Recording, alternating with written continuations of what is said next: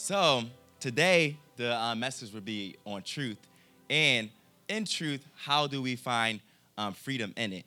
So before I start, I have a short story to share with you guys. So there was two men, and these two men they had an argument. To settle the matter, they went to a judge for arbitration. The plaintiff made his case. He was very eloquent and persuasive in his reasoning. When he finished, the judge nodded in approval and said, "That's right, that's right." On hearing this, the defendant jumped up and said, "Wait a second, judge. You haven't even heard my side of the story yet." So the judge told the defendant to state his case. And he too was very persuasive and eloquent. When he finished, the judge said, "That's right, that's right." When the clerk of the court heard this, he jumped up and said, "Judge, they both can't be right." The judge looked at the clerk of the court and said, "That's right, that's right." Right? So we laugh at this story, but it begs the question, what is truth? So after I read the story, I concluded that the judge did not know what truth really is, what it was. So this leads to the verse, John 8:32, the words of Jesus. So if you have a Bible, can you turn to John 8:32?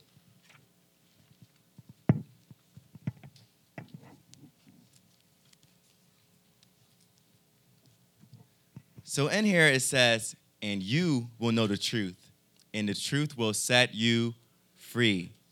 So, how does the truth set a person free? Does truth set you free from bad relationships, addiction, depression, anxiety?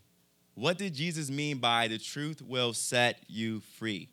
Well, first, we need to define truth, and in defining truth, we also need to pursue it. So, what's the definition of truth? So, the Greek word for truth is aletheia, and it means to make secret things known. And it also means a mind that is free from affection, pretense, simulation, falsehood, and deceit. So, to know truth is to come to acknowledge, to make something known, to be acquainted with, to have intimacy with. So, how many of you here, you know somebody and you can tell when they're lying? Like, it's like, somebody come up to you, is like, "Yo, I don't got the story to tell you, bro. Yeah, yada, yada, yada. A car flipped up." I'm like, "Yo, bro, I already know you lying." Like, you don't gotta tell me. I already know you tripping right now. So, like we know people like that, and we know them because we spend time with them, right? We went out to dinner with them. We hung out with them. We know more than just their name. We became acquainted with them. So, when I was a kid, my dad and mom were math gurus. So, like, they would literally, like, my dad would put me in the back of, like the black composition book and the timetables. I would have to, like, memorize, like, the, like, numbers back there. And in the, like, random times, I'll be playing video games, and my dad would be like, "Okay." So, my dad called me Buddha because I was a fat baby. So, he called me Buddha. So he would be like, "Buddha, what's 9 times 9?" I'm like, "Dang, Dad, I'm in the middle of a video game." So like he would just ask me like random times of the day these multiplication questions. So and also in that, my dad would always send me to the store, the corner store, to buy something, and he would give me change, like give me money, and he'll know the exact change back. So when I would go to the store, I would be like, "All right, man, maybe I could sneak me some like gumdrops, and my dad won't know." So I would go to the store and I would buy these jawbreakers, and I would come in, and my dad count the money. He's like, "I told you to get toilet paper, paper towels, soup. Why isn't my change the exact change?" I'm like, "I don't know, Dad. Maybe the guy at the corner store don't know how to count, you know?" And he was like, "No, you bought something." I was like, "No, Dad, not me. Not this son," you know? Like, so, but my dad, like, he knew when I was lying, because he knew me. He knew me. He was there when my mom delivered me, He was there. So he knew everything about me. So truth is that we have to get acquainted with it, right? We have to know what it is. So in chapter 8, I was reading it, and I saw how Jesus broke up truth, and I saw how truth had three different uses. So the first use that I saw was that there is no condemnation or that we are not seen differently in Jesus' truth. And that is seen in John 8, and it's the verses 1 through 11. So it's a story about the adulterous woman. So then each one went to the house, but Jesus went to the Mount of Olives. At dawn, he went to the temple again, and all the people were coming to him. He sat down and began to teach them. Then the scribes and the Pharisees brought a woman caught in adultery, making her stand in the center. Teacher, they said to him, this woman was caught in the act of committing adultery. And the law of Moses commanded us to stone such women. So what do you say, they asked, this to trap him, in order that they might have evidence to accuse him. Jesus stooped down and started writing on the ground with his finger. When he persisted in questioning him, he stood up and said to them, the one without sin among you should be the first to throw a stone at her. Then he stooped down again and continued writing on the ground. When he heard this, they left one by one, starting with the older men. Only he was left with the woman in the center. When Jesus stood up, he said to her, woman, where are they? Has no one condemned you? No one, Lord, she answered. And this is my favorite part right here. Neither do I condemn you, said Jesus. Go from now and do not sin anymore. Right? So in this story, we see that it's these people, and they came to accuse this woman of adultery. But first of all, like, where was the man at? You know?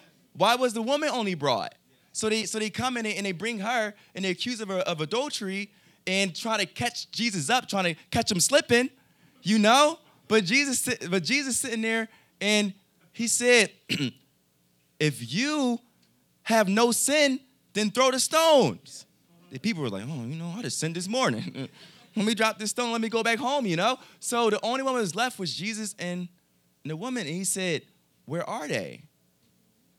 Neither do I condemn. Like, Jesus had the right to throw the stone at that woman because he never sinned. So he had the authority to sit there and kill that woman if he wanted to. But he said, neither do I condemn you, you know? Go and sin no more. So in this truth in our lives, we have no condemnation, or we're not seen differently in Jesus. So the people that were coming to try to trip Jesus up, they were called the scribes and the Pharisees. And throughout the Bible, like, they always tried to catch Jesus slipping. Like, they always try to make him not to be who he was. And Jesus always came back with this smart response, and he was like, oh, man, this guy, maybe he really is God, you know? And the word Pharisee means separated one, you know? So these guys were separated from Jesus. And not only were they separated, but they tried to trick other people to get them to be separated from Jesus, you know? And today, maybe some of you guys in here have things in your life that is separating you from Jesus. Maybe it's your anxieties, you know? Maybe it's your fears. Maybe it's worrying about, oh, man, how am I going to pay these bills? You know, looking at your account, y'all got negative 30 in my bank account, you know? How am I going to make this work, you know? And these things that is separating us from God, you know? But the thing is, it says that he doesn't condemn us. He doesn't see us any differently. That our worries, our mistakes, our bad habits, we don't need to hold on to that. Jesus breaks those chains. And Jesus did that all throughout his time on earth. He broke people from bondage of demons. He brought, like this guy was blind, and he helped him see again.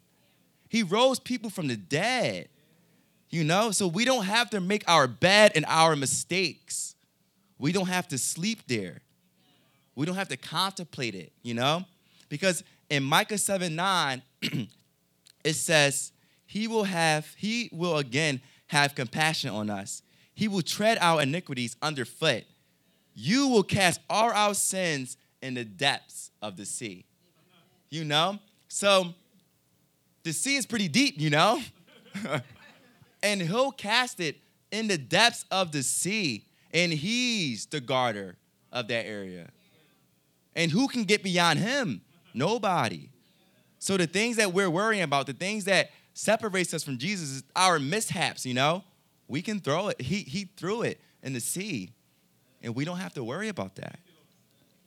So the first use of Jesus' truth is that there's no condemnation. And we're not seen differently. And the second use that I saw of his truth is that we are integrated into his ministry. In John chapter 8, verse 12, Jesus says, again, Jesus spoke to them saying, I am the light of the world. Whoever follows me will not walk in the darkness, but will have the light of life. So, Jesus' ministry is bringing hope to people, you know, worldwide, bringing hope to people locally, bringing hope to people in your community, right? So I remember when I first heard of Jesus, I was this poor kid from the ghetto walking into a church, and the only reason I was there because I didn't have food at home. And when I was there, I heard about this guy. It's like, yeah, this guy Jesus, he died for you about 2,000 years ago. And I was like, but why? Why me? Why did he come to die for a man like me? That my sins, you know, separated me from God. And why did he do that for me? And when I believed in him, you know, I was integrated into his ministry. That whoever follows me will not walk in darkness, but will have the light of life. You know? So to be integrated into Jesus' ministry and to give hope to people.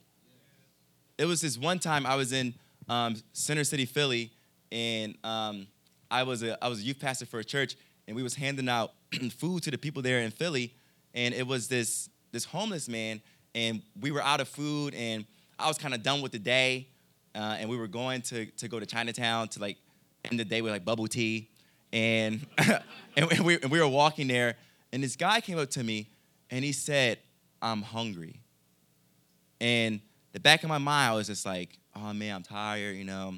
I just got finished hanging on like 200 bags of food, but in that like something struck to me. It was like, Raheem, why are you here? Why did I leave my house? Why did I pack those bags? So I emptied my wallet and I bought this guy some food because that is what Jesus would have done. You know? And then afterwards, this guy came up to me. He said, Raheem, I kneel today on the ground to people so that they can give me money. And when they looked at me, they just saw me as this poor man that was nothing. But when I saw you, I knew that you would do something differently.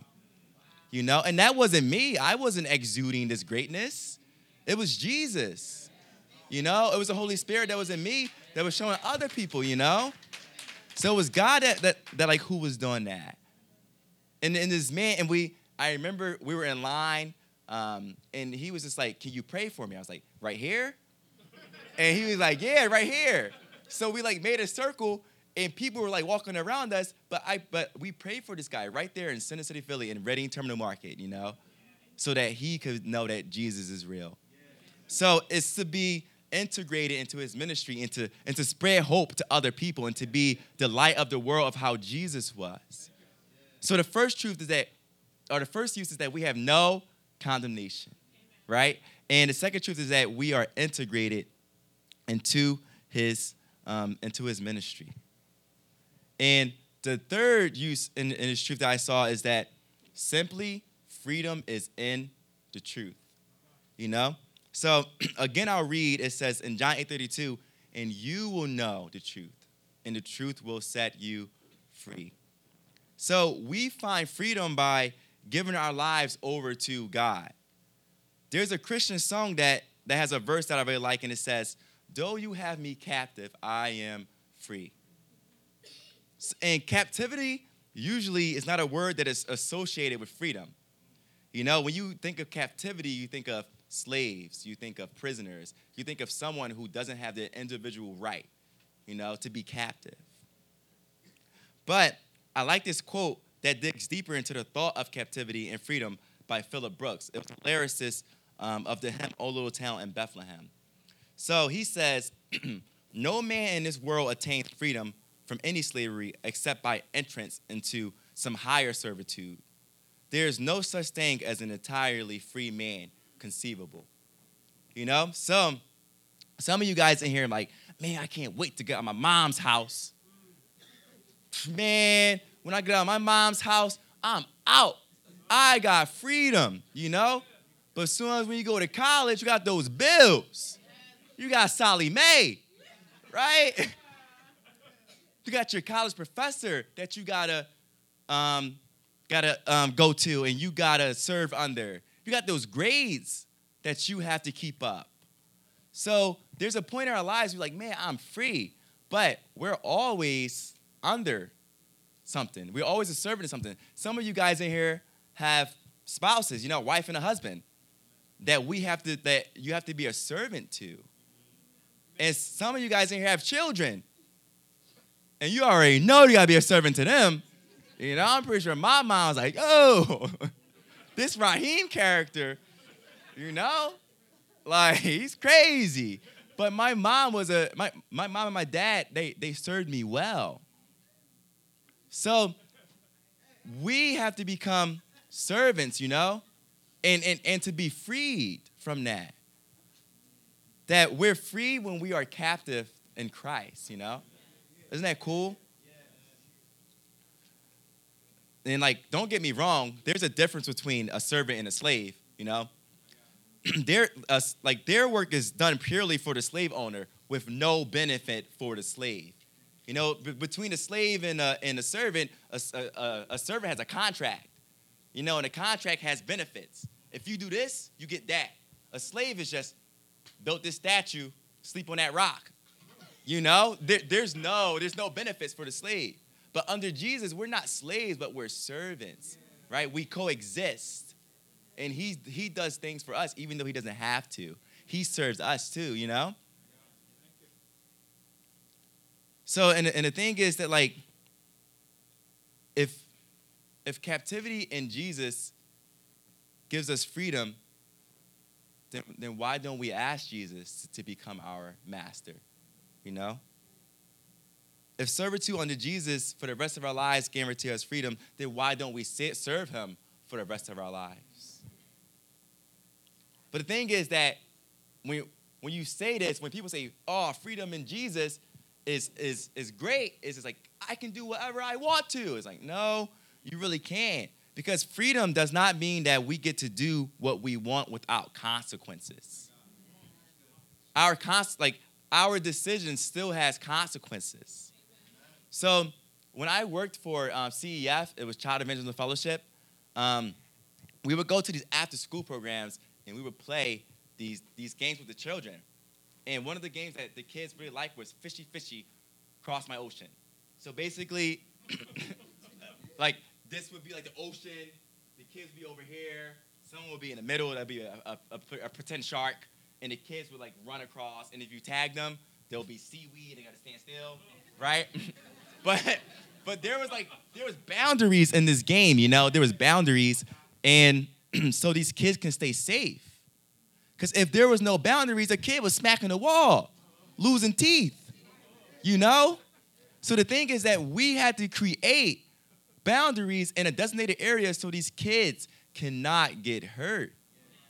And that's the same with us and Jesus. That Jesus put these boundaries around us, and he says, no, you can't do that. It is not because he's been this strict dude, but because he knows what that leads to. He knows the danger is that if you keep going, you're going to smack the wall, you know? So Jesus put these restrictions around us, and he says, no, don't do that, because I know the pain that comes from that, right? There's a verse in Hebrews where it says that we don't have a God who, like, doesn't know. We don't have a God that, like, didn't come to earth.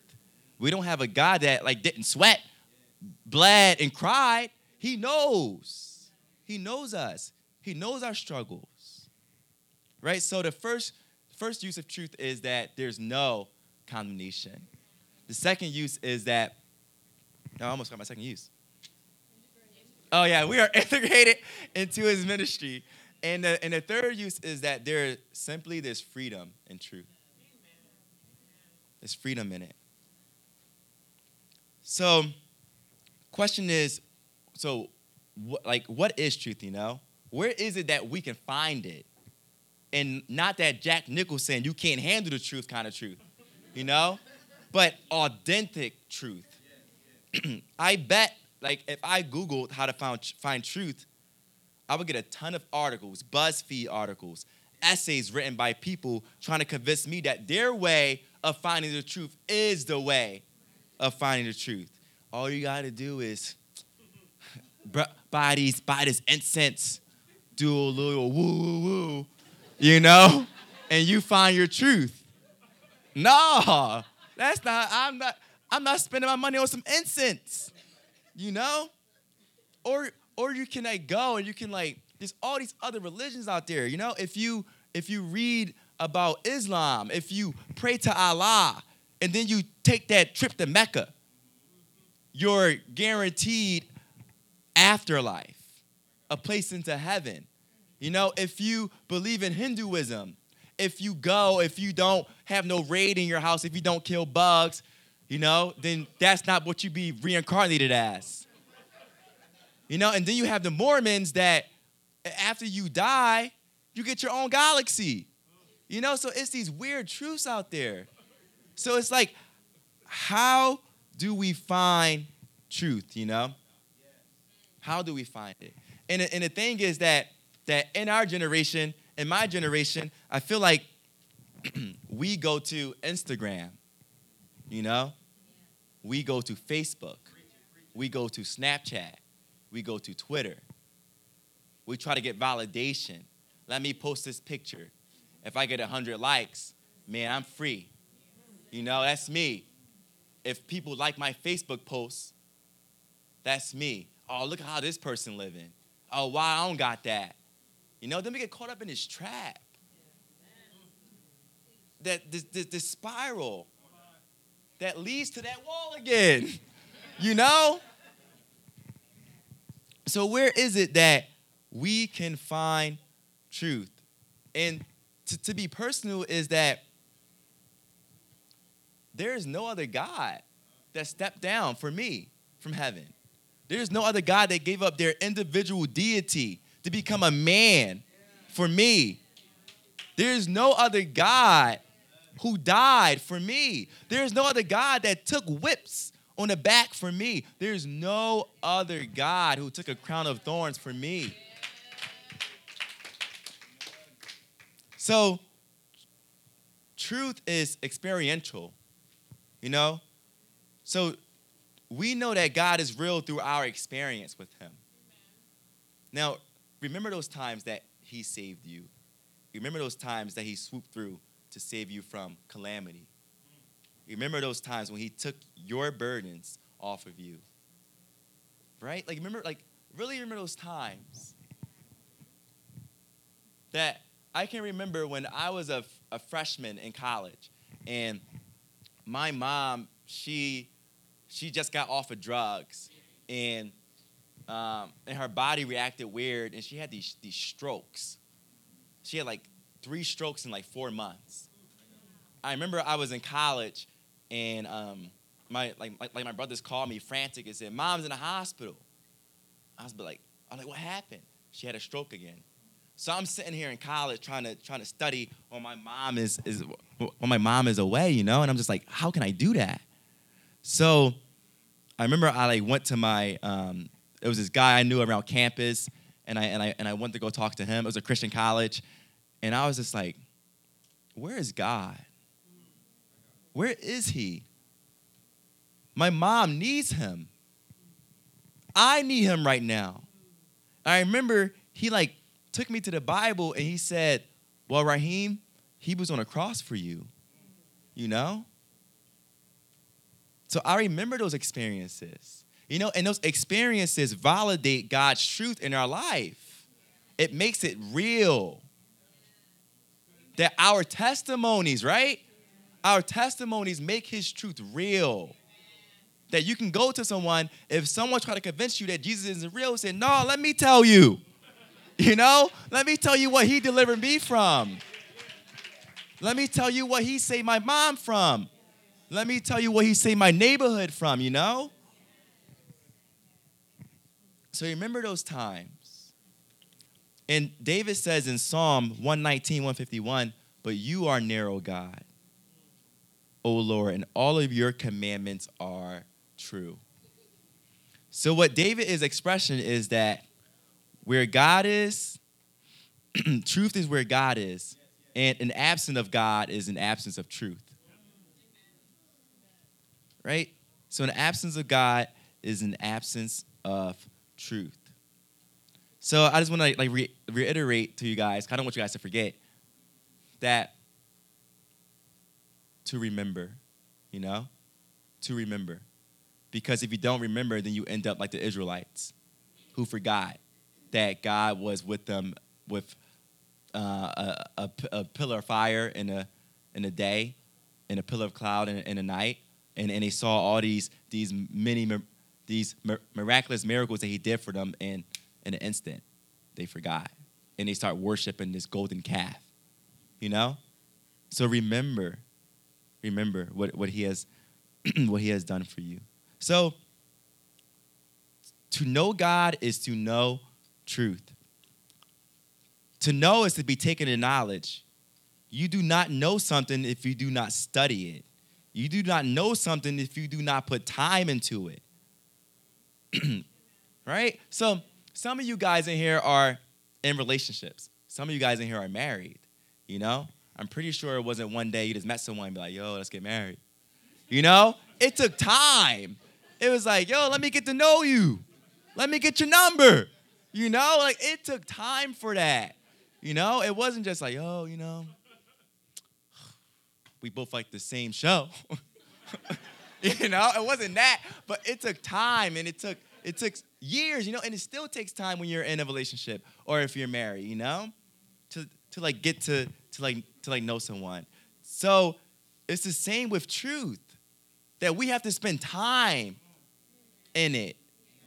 We have to spend time around it. We have to spend time in this book. You know? That is what we have to do to be acquainted with truth. To be acquainted with it.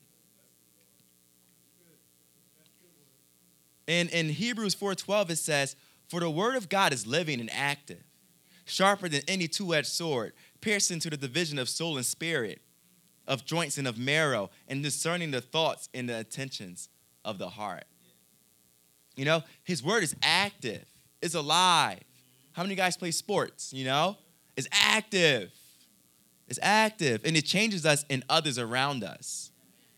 So God's truth isn't some dormant, asleep thing, but it is with us, and it guides us to discern and correct the attentions in our hearts.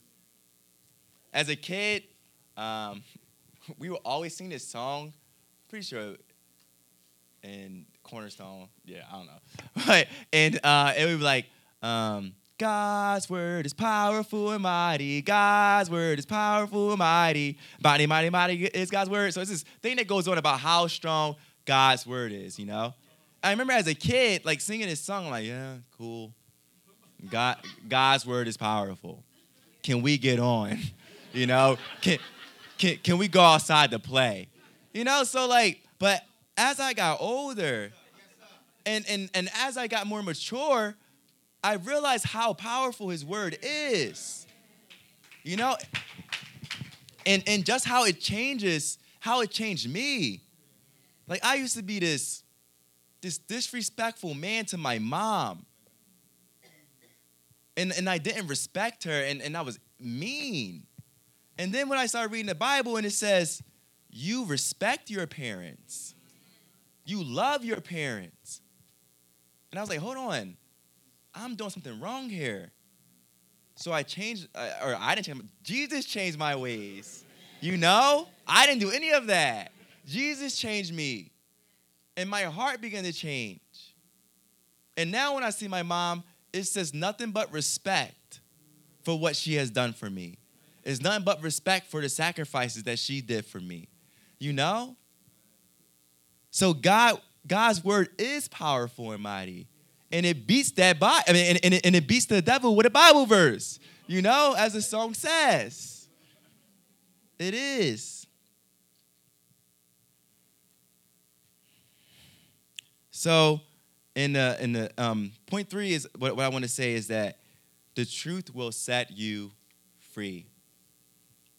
So why will we seek for God's truth?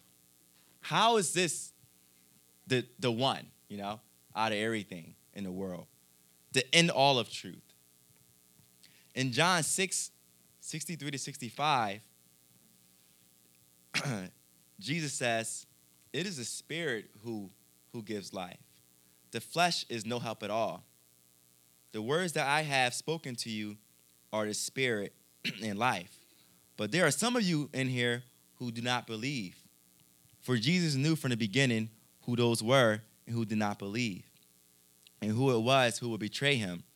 And he said, 'This is why I told you that no one can come to me unless it is granted to him by the Father.'" So Jesus was speaking some facts here. He was speaking some truth. And he was among a mass of people. And the thing is, when Jesus said this, guess what happened? Tons of people walked away. Many people walked away because Jesus' teachings, it wasn't easy to accept. It was countercultural. It was different from the norm. It was things people didn't expect him to say. They just wanted Jesus to be their personal chef, to feed their stomachs. But when he was to speak truth, I don't want anything to do with that. It's too hard for me. But the thing is, truth is cutthroat. It's aggressive. Right? Like there's times when I need my friends to tell me, "Yo, Rod, your breath is balling." You know? I ain't gonna be hurt. I don't want to walk around with my breath kicking, talking to people. Say, "Take this Trident." You know? Be real with me. And that's how truth is. It's real. It discerns. It cuts bone and marrow. It hurts. Because change isn't easy. You know? And these people walked away. And then Jesus asked his disciples, his 12 disciples, "Are you guys going to leave me too?" And Peter said, "Lord, to whom shall we go? You have the words of eternal life, and we have believed and have come to know you, that you are the Holy One of God." Peter got it, you know? Lord, where else can I go that gives me life, you know? Where else can I go? There was nowhere else on the planet that gave Peter eternal life. There was no one on the planet that cared for him like how Jesus did. There is no freedom like freedom in Jesus. So when Jesus was speaking his truth, and when Peter was standing there soaking it in, he said, "Lord, yes, this is hard. Yes, this is life-changing. Yes, this will break my bones, but there's nowhere else that I can go. There's nowhere else I want to go, because you're the only one that can give me eternal life. You're the only one." So what's your decision going to be, you know? To lead like the people who do not accept Jesus? Let him be your personal chef? Let him just cater your desires? But when it comes to truth, when it comes to change, are you going to leave? Or are you going to be like Peter and says, "Jesus, this is hard, but I'm going to stay." Right? There's nowhere else in the world where we can find no condemnation for our sins, integration into a plan, and pure freedom from falsehood, deceit, and pretense but Jesus. Right? There's nowhere else. God, I tried things. I did things. Oh, this will guarantee me freedom. No, I was chained. I was a slave. I was not a servant. You know? And God's truth is good because it leads to good things.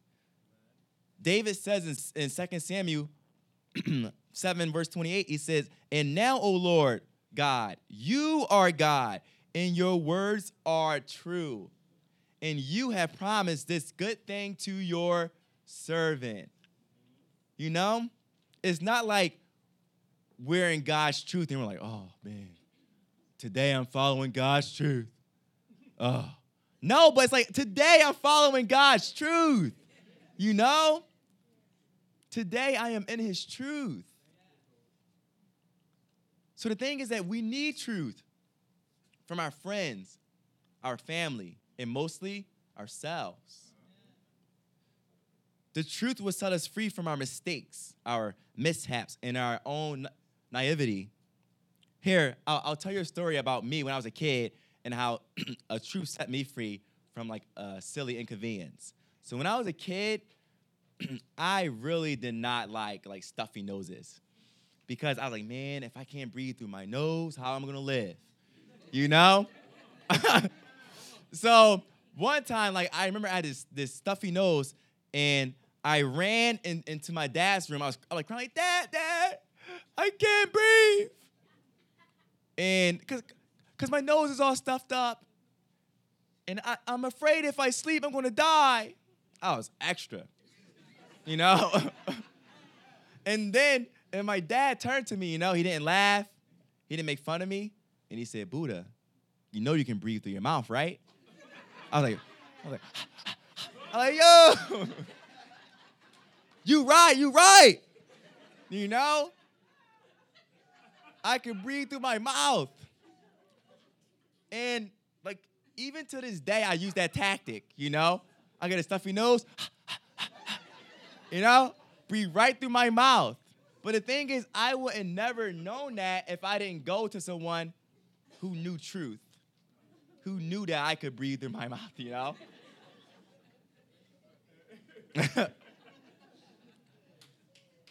But and the thing is, guys, the people who are young in here, Youth Sunday, we don't know everything. So we have to go to someone who's wiser and say, teach me truth because I don't know it. Teach me the right way because I don't know what I'm doing. And it's okay to not to know. It's this culture of you have to have everything together. No, you do not. You do not have to have everything together. It's okay if you don't know what college you're going to. It's okay if you don't know what your career is. It's okay. That's why you go and you seek after the old heads. Right? Yo, teach me something. Teach me what I can do. Because I want to do what is right. You know? And I'm not saying with God comes less problems. To be honest, more problems come. You know? But what I am saying is that with God and his truth comes stability. Good stability in our self-worth. And with God's truth, we can speak those truths to ourselves and to others when they are depressed, when they are tired, when they are afraid, when they are defeated, when they are worn, and when they are finished with life. These are the things that we speak to people. This is the truth right here. How many of you guys in here are tired, defeated, searching for something to cling on to? Because the thing is that we're all searching. The people who are out there in my neighborhood in Kensington, Philadelphia, they're addicted to drugs. And it's not that they're worse people, because they're made in the image of God. But it's that they're searching for something. And they think that their freedom is in drugs. And some of us in here think our freedom is in validation. Our freedom is in the acceptance of others. People have to accept me. You know? No, that's not what truth is, what we just learned. So the thing is, guys, that you don't have to search no more. You don't have to be defeated no more. You don't have to be scared no more. You don't have to search. Because Jesus has all of what you are looking for. And the thing is, guys, I'm not telling you to accept this right now. Do your own study on it. Seek it. You know? Seek it for yourselves. Because you're not riding into heaven on your parents' coattails. It's your faith that you have to make. And the thing is, guys, when I was a youth pastor at a church, and there was kids in the church that I was just like, man, yeah, like they're going to be pillars of the faith. And then when they left for college, they never came back. Because it wasn't real to them. You know? It wasn't real. So today, guys, the youth in here, make this yours. Make this yours. If you don't know how to make it yours, ask someone. Ask me. You know? Because it's sad when someone is thriving for God, and then when they leave and they never come back, and it's just like, man, like what happened? You know? You don't have to accept it today. You can go home and think about it. Say, Jesus, I want truth. Show me it. Show me truth. I have been believing in, I think, Jesus for about like 11 years of my life. And I can say that I found truth in scriptures. Truth that held me up in the darkest moments in my life. Truth that has held my family together. When I was 14, my dad died away suddenly from his heart attack. You know, and our family was in disarray. And the thing that held me together was truth. You know? God, you are the father, like you father the widows. Or not the widows, the orphans. You know? You father them. You look after the widows. My mom. You do that. And he did, and that's how I'm here today. Because it is truth.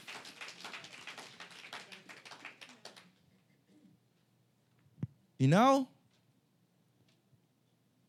Truth has stopped my own mind of deceits and lies. And I want you to find that truth too. So, before I close, I want to tell you guys a story of someone that is my mom. It's real important to me in my life, and of how she was freed. My mom, as I can remember my whole life, my mom was addicted. My mom and my dad was addicted to drugs, and I just remember it took control of their lives. They would rather buy drugs than to pay the rent. They would rather buy drugs than to give us food, you know? And my mom will always tell us, man, this is my last time. Okay, Mom, I heard this before, you know? But this one time, my mom came up to me and she said, Raheem, this is my last time doing drugs. I was like, all right, Mom, cool, you know? But you know what? It was 1 month. And then 1 month turned to 3 months. And 3 months turned to 6 months. And 6 months turned to a year. And then a year turned to 6 years. And this year will be 7 years. You know?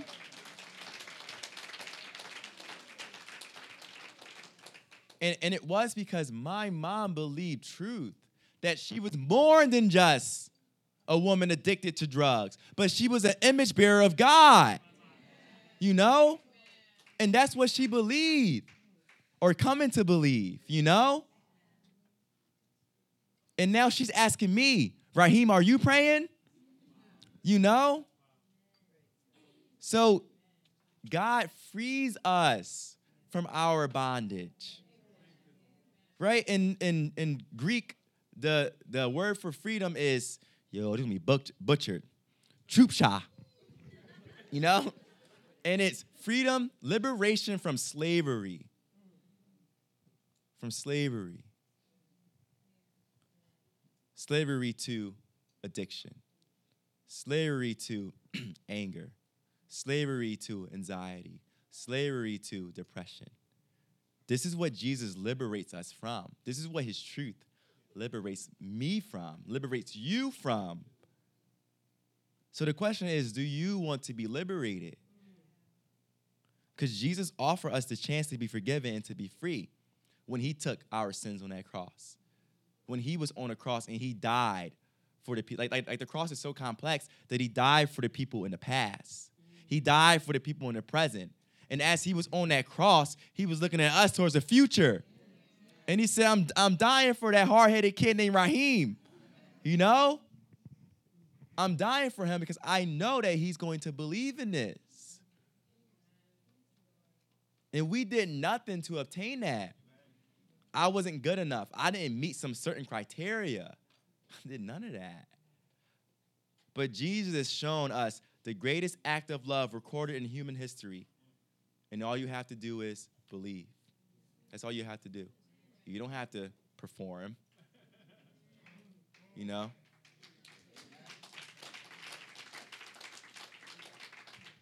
So guys, call out to him, you know, because he's waiting. He's waiting for you guys. So I'm going to pray, and then I think someone's coming up. All right. Dear God, thank you for true liberation. Thank you for true truth, that we get to find truth in you, and that there's nothing wrong with being a servant to you, because you said that you're making a house for us in your kingdom. So God, I pray for the people in here that your word was brought, and that people would say, man, I want to serve God. I want to be freed. I want truth. So God, let truth reign, and let people be liberated from their problems. Because we know that you can do it. We know that your word is true, and we know that you're true to your promises. So God, hear us, because we know that you're listening. So God, thank you for us the opportunity to bring your word. I pray for the hearts in here, that they can be changed, and mine too. In your name I pray, amen.